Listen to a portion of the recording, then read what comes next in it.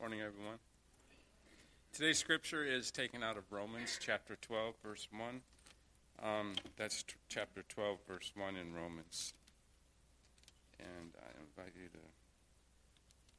follow along in your bulletin, please. Therefore, I urge you, brethren, by the mercies of God, to present your bodies a living and holy sacrifice, acceptable to God, which is your spiritual service of worship. Steve, thanks for doing our reading this morning. Kim, man, amazing. And there she is, hi. Amazing. And Kim wrote that song. So, Kim, thank you for praising our Lord. So beautiful. Will you pray with me as we prepare our hearts for what God has to tell us this morning? You are an amazing God. You are the only God. You are the true God. You're the only one worthy of our complete devotion and worship. We offer it to you. We reverence you. We love you.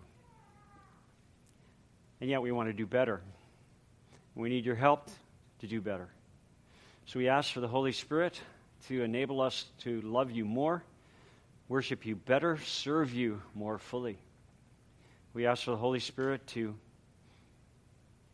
do that wonderful work of teaching each one that's in this room through your word, specifically according to their need. And you would do that through me for the glory of Christ.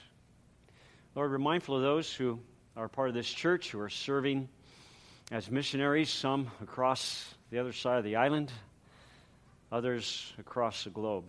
And we ask you to minister health to them, both spiritually as well as physically, as they share the gospel of Christ. For our deployed personnel, may you continue to watch over them and bless them and strengthen them in the ways of Christ. And for our students, Lord, may they continue to follow the ways of the Word of God and not be deceived by the world around them. Lord, we ask you to bless those who are struggling with illnesses, that you would bless them spiritually and mentally. And of course, Lord, our desire is that they might experience physical healing as well, so we request that from our loving Father. Lord, bless our children at this very moment and open up hearts to Jesus Christ. We give you thanks for the 4 children that received Christ last week in Sunday school after hearing the puppet show. Lord, bless them and may they grow in Christ. Speak to us now, we humbly ask in Jesus' name. Amen. It was sometime well after midnight. I was standing on the side of a Mississippi State road with my thumb out, praying for a ride.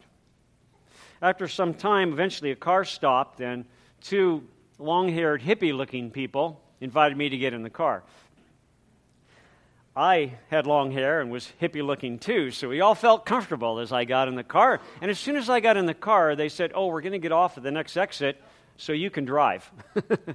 They needed some rest, so they got off at the next exit. They pulled into a gas station. While we're getting gas, we noticed there was a Mississippi State trooper in his car, I guess resting for the night. And we pulled out of the gas station with me behind the wheel, and immediately lights started flashing, sirens started going, and this Mississippi State trooper pulled us to the side of the road. Turned on the spotlight of his police car on us. Over the loudspeaker of his car, he said, "Get out of the car with your hands up. You are all 3 wanted for the murder of a policeman." We got out of the car with our hands up. The policeman was silhouetted with his Smokey the Bear brim hat, with the spotlight behind him, carrying a rifle, and he said, "It's loaded and it's pointed right at you. Get on the ground face first. Spread eagle." So there I am kissing the ground, spread eagle, with a loaded rifle over my head, thinking, I should have listened to my mom. She said, "You shouldn't hitchhike across country. It's too dangerous." I had been working in the oil fields in Texas and It was a summer break, and I was hitchhiking from Canadian Texas to visit my sister in Savannah, Georgia, before going back to school. And little did I know I'd have such an exciting adventure on my hands. When one is face down in the dirt, kissing the ground, spread eagle, one feels quite vulnerable and totally at the mercy of the one standing over them. Today we're going to continue in our series entitled Encountering Jesus, and we come to an encounter where those coming to Jesus fall to the ground prostrate, face down, kissing the ground at the feet of the Lord Jesus Christ. And the encounter that I'm referring to is one that you and I are all too familiar with. And by all too familiar with, I mean that in a negative sense. We're probably so familiar with the story that we take things for granted. We're so familiar with it that we may fail to actually reflect upon what is in the story. We might hear that we're going to go to this text and we think, I don't need to turn there. I know this one. I got this one down. In fact, even your non-Christian friend will say, oh, I know that story. And I would challenge you this morning that maybe you've missed a few things. In fact, maybe you and I have missed the whole point of this very familiar text. I'm grateful to a professor at Dallas Seminary by the name of Timothy Ralston, who preached a message I heard online recently, and he had me thinking about this text in a new way, and I want to give him credit because the 2 points that we're going to look at this morning are adapted from the message I heard from him. If you take out your sermon outline there, it's in your bulletin. And then if you turn with me to Matthew chapter 2. Matthew chapter 2, let's see if we've missed the main point of this text. Matthew 2, verses 1 to 3. Verse 1 says, Now after Jesus was born in Bethlehem of Judea, in the days of Herod the king, behold, Magi from the east arrived in Jerusalem, saying, Where is he who has been born king of the Jews?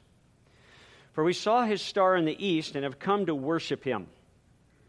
And when Herod the king heard it, he was troubled, and all Jerusalem with him. Most people, when they hear this story, have a pretty good idea who Jesus is. Most of us don't have a very good idea on who Herod was and who the Magi were. If you look at your outline there, you'll see at the top of it, I say there's some very important historical background, and then there's all this blank stuff. That's for you. Who was Herod? Well, Herod the Great was an Edomite. He wasn't Jewish, but he was raised as a Jew.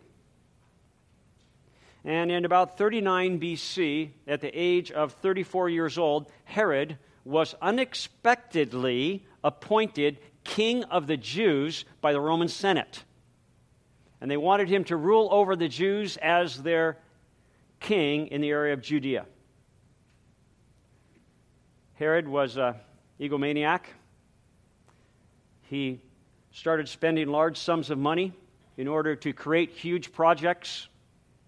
And one of them was to expand the second Jewish temple. And a portion of that Jewish temple still stands today. It's the Western Wall. And he did that in order to try to curry favor with the Jewish people by rebuilding and expanding their temple.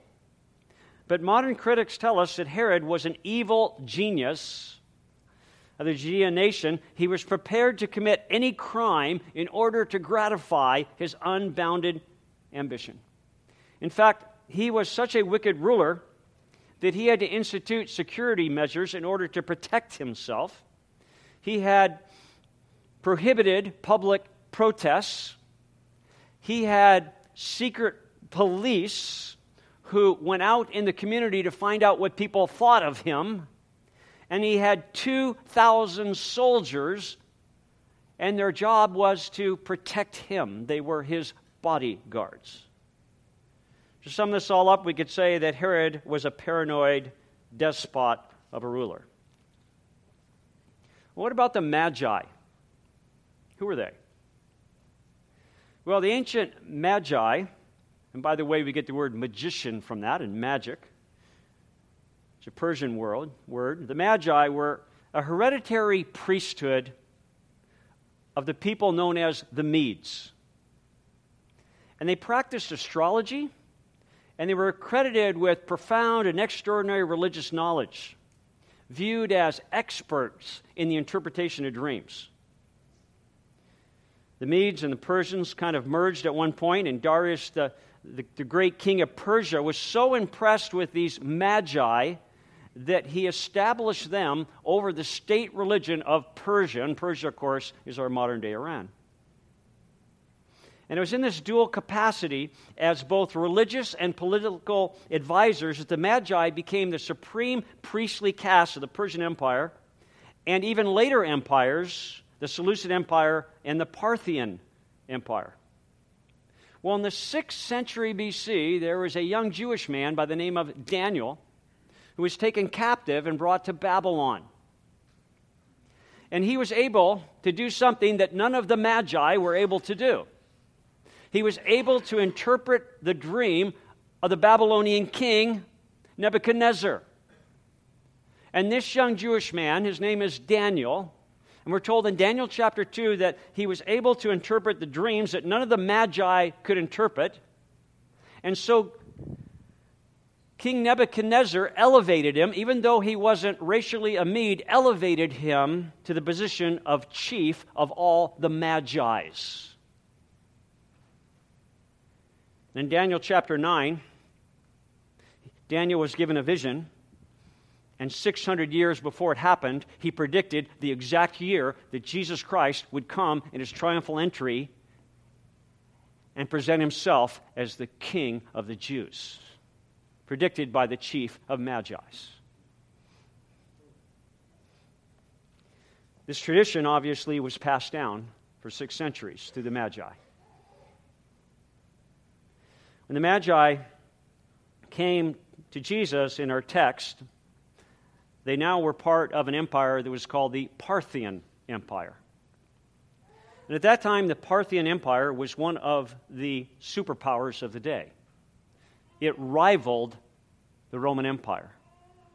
In fact, in 53 BC, the Parthians had delivered to the Romans their worst defeat in history in battle. And so these Magi who come to Jesus represent a foreign government that has already defeated the Romans at one point, and these are the two superpowers of the day that are in tension. And they are high-level Parthian priests who would have had diplomatic immunity as they came into enemy territory in Jerusalem. And Herod would be very cautious dealing with them. Now, when we think of the Magi, we think of 3 men who are dressed nice with 3 little presents. But that's not scriptural, that's just tradition. Common sense tells us that the Magi would have consisted of perhaps a dozen or more of the Magi. Since they were traveling about 1,000 miles from the area that we now call Iran to Jerusalem by camel, they would have had a caravan. They would have had servants and cooks, a huge entourage, including perhaps a few hundred Parthian soldiers, a few hundred, to protect these Magi and the gifts that they are bringing to the King of the Jews. Their presence into Jerusalem could not be missed. And when this Parthian entourage of Magi entered Jerusalem, both the city and Herod were understandably greatly alarmed. I was thinking maybe it could be a little bit like Russian President Putin bringing his cabinet and a few hundred Russian soldiers with him and showing up in Washington, D.C.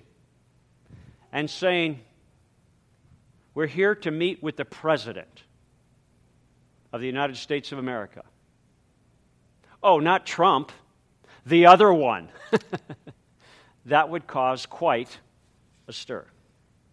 With that important historical background, let's reread what we just read. Now, after Jesus was born in Bethlehem of Judea in the days of Herod the king of the Jews, the despot that the Jews hated, behold, Magi from the east, a huge entourage and caravan of hundreds of people from an enemy nation, arrived in Jerusalem saying, "Where is he who has been born king of the Jews?" Not Herod, but the one who has been born king of the Jews, not the one who was assigned it by the Roman Senate.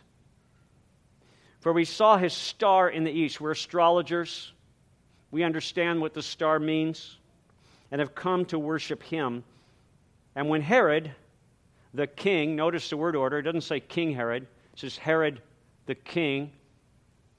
That's so we'll see the emphasis that Herod thinks he's the king, but he's not the king of the Jews.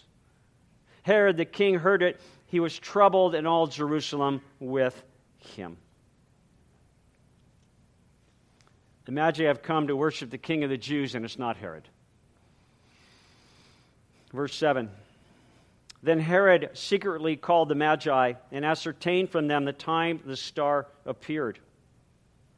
And he sent them to Bethlehem and said, "Go and make careful search for the child, and when you have found him, report to me that I too may come and worship him." One of the very important aspects of this text that's often missed is the aspect of worship. In fact, worship is clearly the main point of this whole text, of the entire story.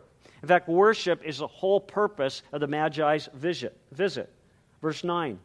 And having heard the king, they went their way, the Magi, and lo, the star which they had seen in the east went on before them until it came and stood over where the child was. And when they saw the star, they rejoiced exceedingly with great joy. And they came into the house and saw the child with Mary, his mother, and they fell down and worshipped him. And opening their treasures, they presented him gifts of gold and frankincense and myrrh. The sole purpose for the coming of the Magi with their caravan and their hosts of soldiers, the sole purpose for them traveling 1,000 miles into enemy territory, the sole purpose of taking a journey that could have lasted several months was to worship Jesus.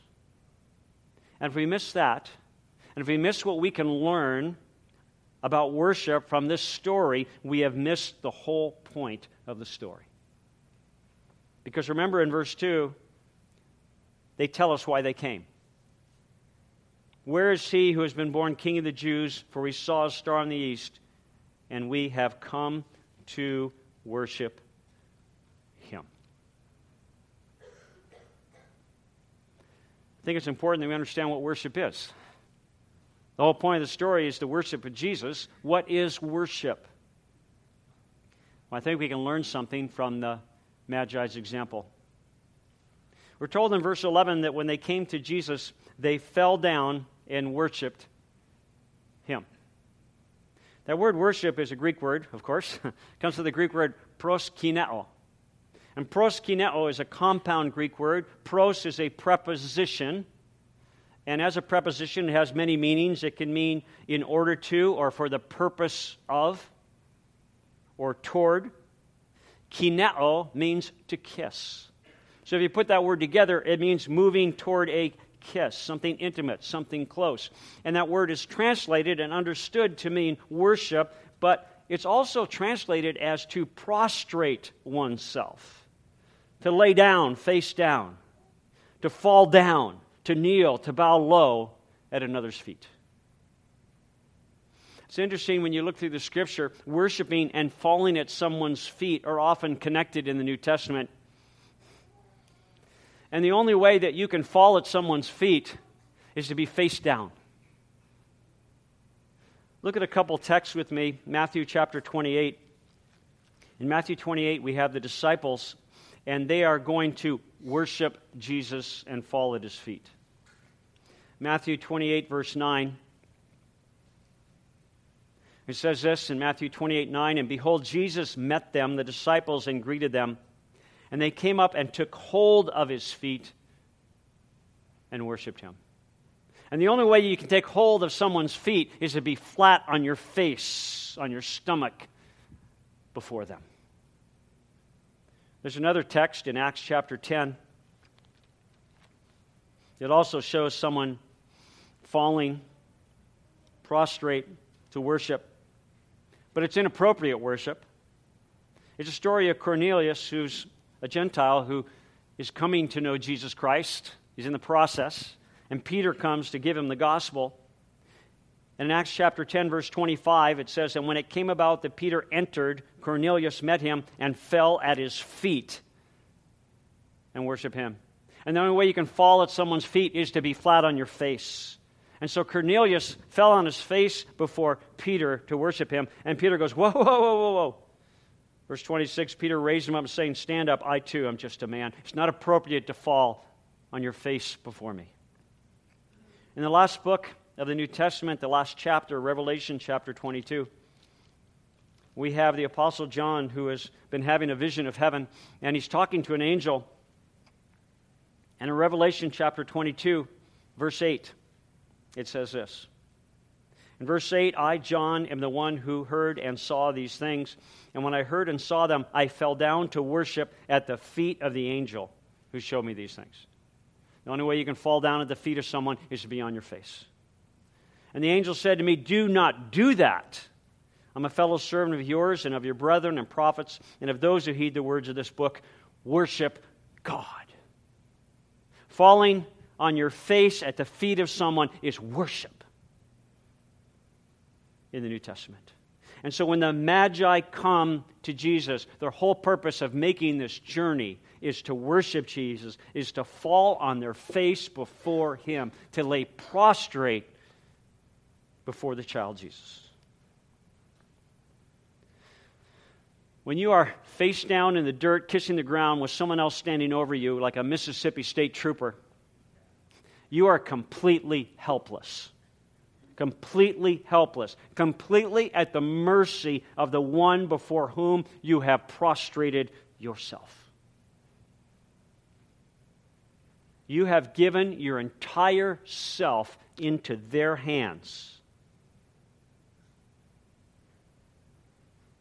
And from the Magi's expression of worship, we can learn two things. If you have your notes handy, the first one is this that we learn from their example. Number one, you worship by yielding complete allegiance to Jesus. You worship by yielding complete allegiance to Jesus. Allegiance, loyalty, commitment, fealty. This is why Herod is so threatened. He's threatened because an entire entourage of foreign leaders have come to make a public display of complete allegiance to the King of the Jews, and it isn't Herod. It's Jesus. As much as I love our worship songs, singing alone isn't in itself worship.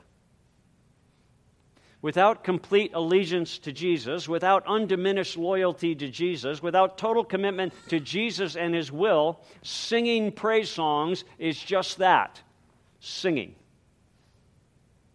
It might be fun, it might be uplifting, it might be moving, you might feel better after singing, but it's not worship if your heart isn't in it. And that's not my opinion, that's what Jesus says in Matthew chapter 15. In Matthew 15, he's calling some people hypocrites whose hearts were not in what they said and what they did. Matthew 15, verse 7. Verse 7 says, "You hypocrites, rightly did Isaiah prophesy of you, saying, 'The people honors me with their lips, but their heart is far away from me. In vain do they worship me.'" Lip service is not worship. Your heart has to be involved. You worship by yielding complete allegiance to Jesus in your heart. When you bow before someone, the reason it's so respectful is that you're exposing the back of your neck Now, we don't have this so much in our culture. We don't behead people, but in cultures throughout history, even today, throughout the world, people get beheaded. And when you're bowing, exposing your neck, you're showing your allegiance. You're showing you put your life in the hands of the one to whom you bow.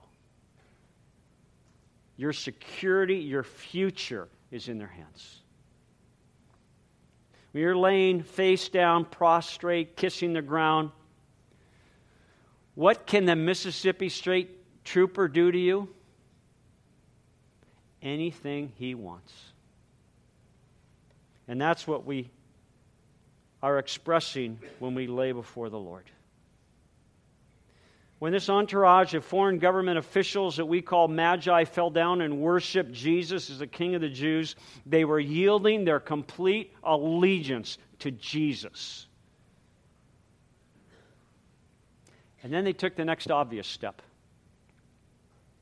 Once you've given all of your heart to Jesus, all of yourself, the next obvious step is to give all your stuff to Him, everything you possess. What is yours is now viewed as His. Back in our text in Matthew 2, the last part of verse 11, after they fell down and worshiped, verse 11 says, opening their treasures, they presented to Him gifts of gold and frankincense and myrrh. Notice this says they opened their treasures. That's a Greek word, thesauros, has the idea of a treasure box or a storehouse. They had all these treasures, their treasure chest, and out of it they started taking things out, and they gave it to Jesus. Jesus would use this exact same word for treasures, thesauros, as a man in Matthew chapter 6. After he'd grown up, he uses this word. And in Matthew 6, beginning in verse 19, Jesus says this. Matthew 6:19, do not lay up for yourselves treasures, thesauros, treasure chest, upon earth. Don't have your treasure chest, your storehouse on the earth, where moth and rust destroy and where thieves break in and steal. Lay up for yourselves treasures, thesauros, a storehouse of treasures in heaven, where neither moth nor rust destroys and where thieves do not break in or steal. Because, verse 21, where your treasures are, where your storehouse of treasures are, there will your heart be also. Your heart follows your treasures, and your treasures follow your heart. And so when the Magi have said, you have our heart, it only makes sense they then would say, you have our treasures. So looking there at your outline, we've seen that you worship by yielding complete allegiance to Jesus. But the second thing that we learn here is you worship by transferring the ownership of all you possess to Jesus. You worship by transferring the ownership of all you possess to Jesus. It's quite possible that that's what these magi are doing, that symbolically they're saying, as they give out of their treasure chest, they're saying, you can have whatever you want out of here. You can have whatever you want. And the same with us. We offer it to Jesus. He doesn't take it all now. He lets us still use our things, but at any moment He may say, I want that. And we said, you can have it. It's already yours. While three hippie-looking young men were laying prostrate on the ground, face down, the Mississippi State Trooper was searching the car. Opening the doors, looking under the seats, opening the trunk, allegedly looking for drugs. In the process, he discovered a full case of unopened Coors beer made with pure Rocky Mountain spring water, I'm told. My two hippie friends had bought it in Colorado to take home with them because they couldn't buy it where they lived. And this state trooper suddenly forgot that we were wanted for murder and said, oh, you've transported alcohol across the state line without a license. And we go, what's the penalty? And he said, well, I confiscate the beer and I take all the money out of your wallet. And so he did and drove away. He had gotten our full allegiance, and now he had our possessions. They go hand in hand. And when it comes to worship, the first step is yielding complete allegiance to Jesus. And the next step is realizing that he can have anything he wants. It's his. You've transferred the ownership of all you possess to Jesus. For where your treasure is, there will your heart be also. And when your heart's allegiance is with Jesus, so are your treasures.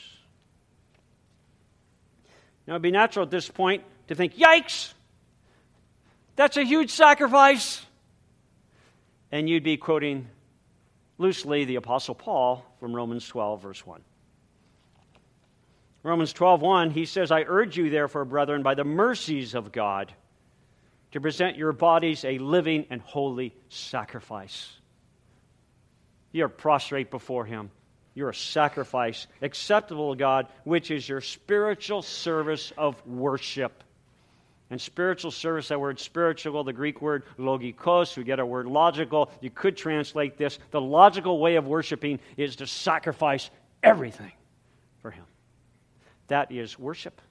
You give your all. You give everything you are, everything you have, and you present it to Jesus Christ. And the Magi from the East understood this and lived it. What about you? I recall when the Magi came to my church when I was pastoring in Athens, Greece. Some of you have heard part of the story, but you haven't heard the new ending. I was up on the platform like this serving communion. People would come up, and maybe 15 people at a time, whatever we could fit on the stage, and I would personally hand communion to each person, and everybody else would wait in line to come up.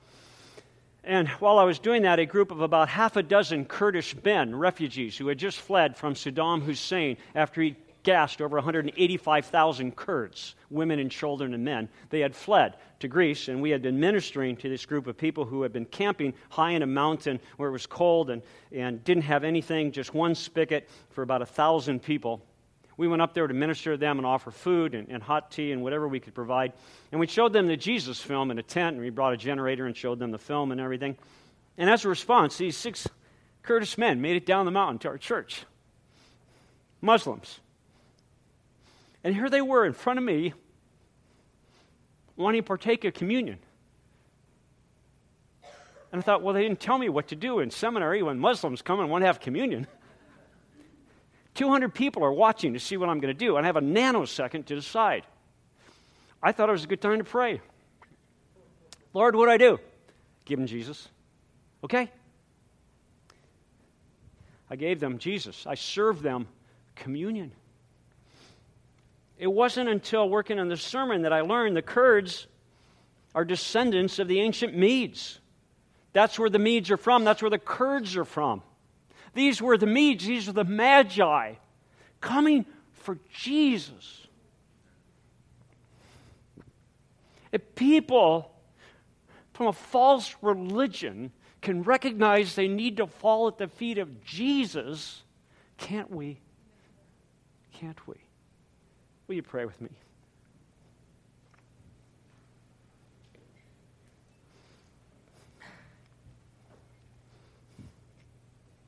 Lord, we worship you.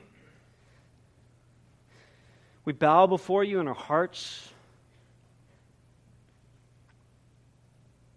We want to worship you fully. We want to give you our full allegiance, Lord Jesus. You're worthy.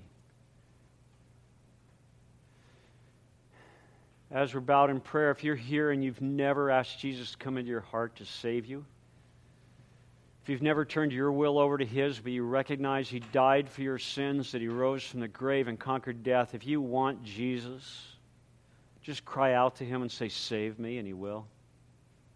Come into my life, and He'll come in. Cry out to Him. Lord, as believers in the Lord Jesus Christ, we bow before you and we worship you. We love you, Lord. Thank you, Lord Jesus. Amen. I'd like to close with Romans 15, 5 and 6 this morning. Romans 15, 5 and 6 says, now may the God who gives perseverance and encouragement grant you to be of the same mind with one another according to Christ Jesus, so that with one accord you may, with one voice, glorify God, the Father of our Lord Jesus Christ. Amen. Have a great Sunday. Thanks for celebrating Christ with us today. We'll see you soon. God bless.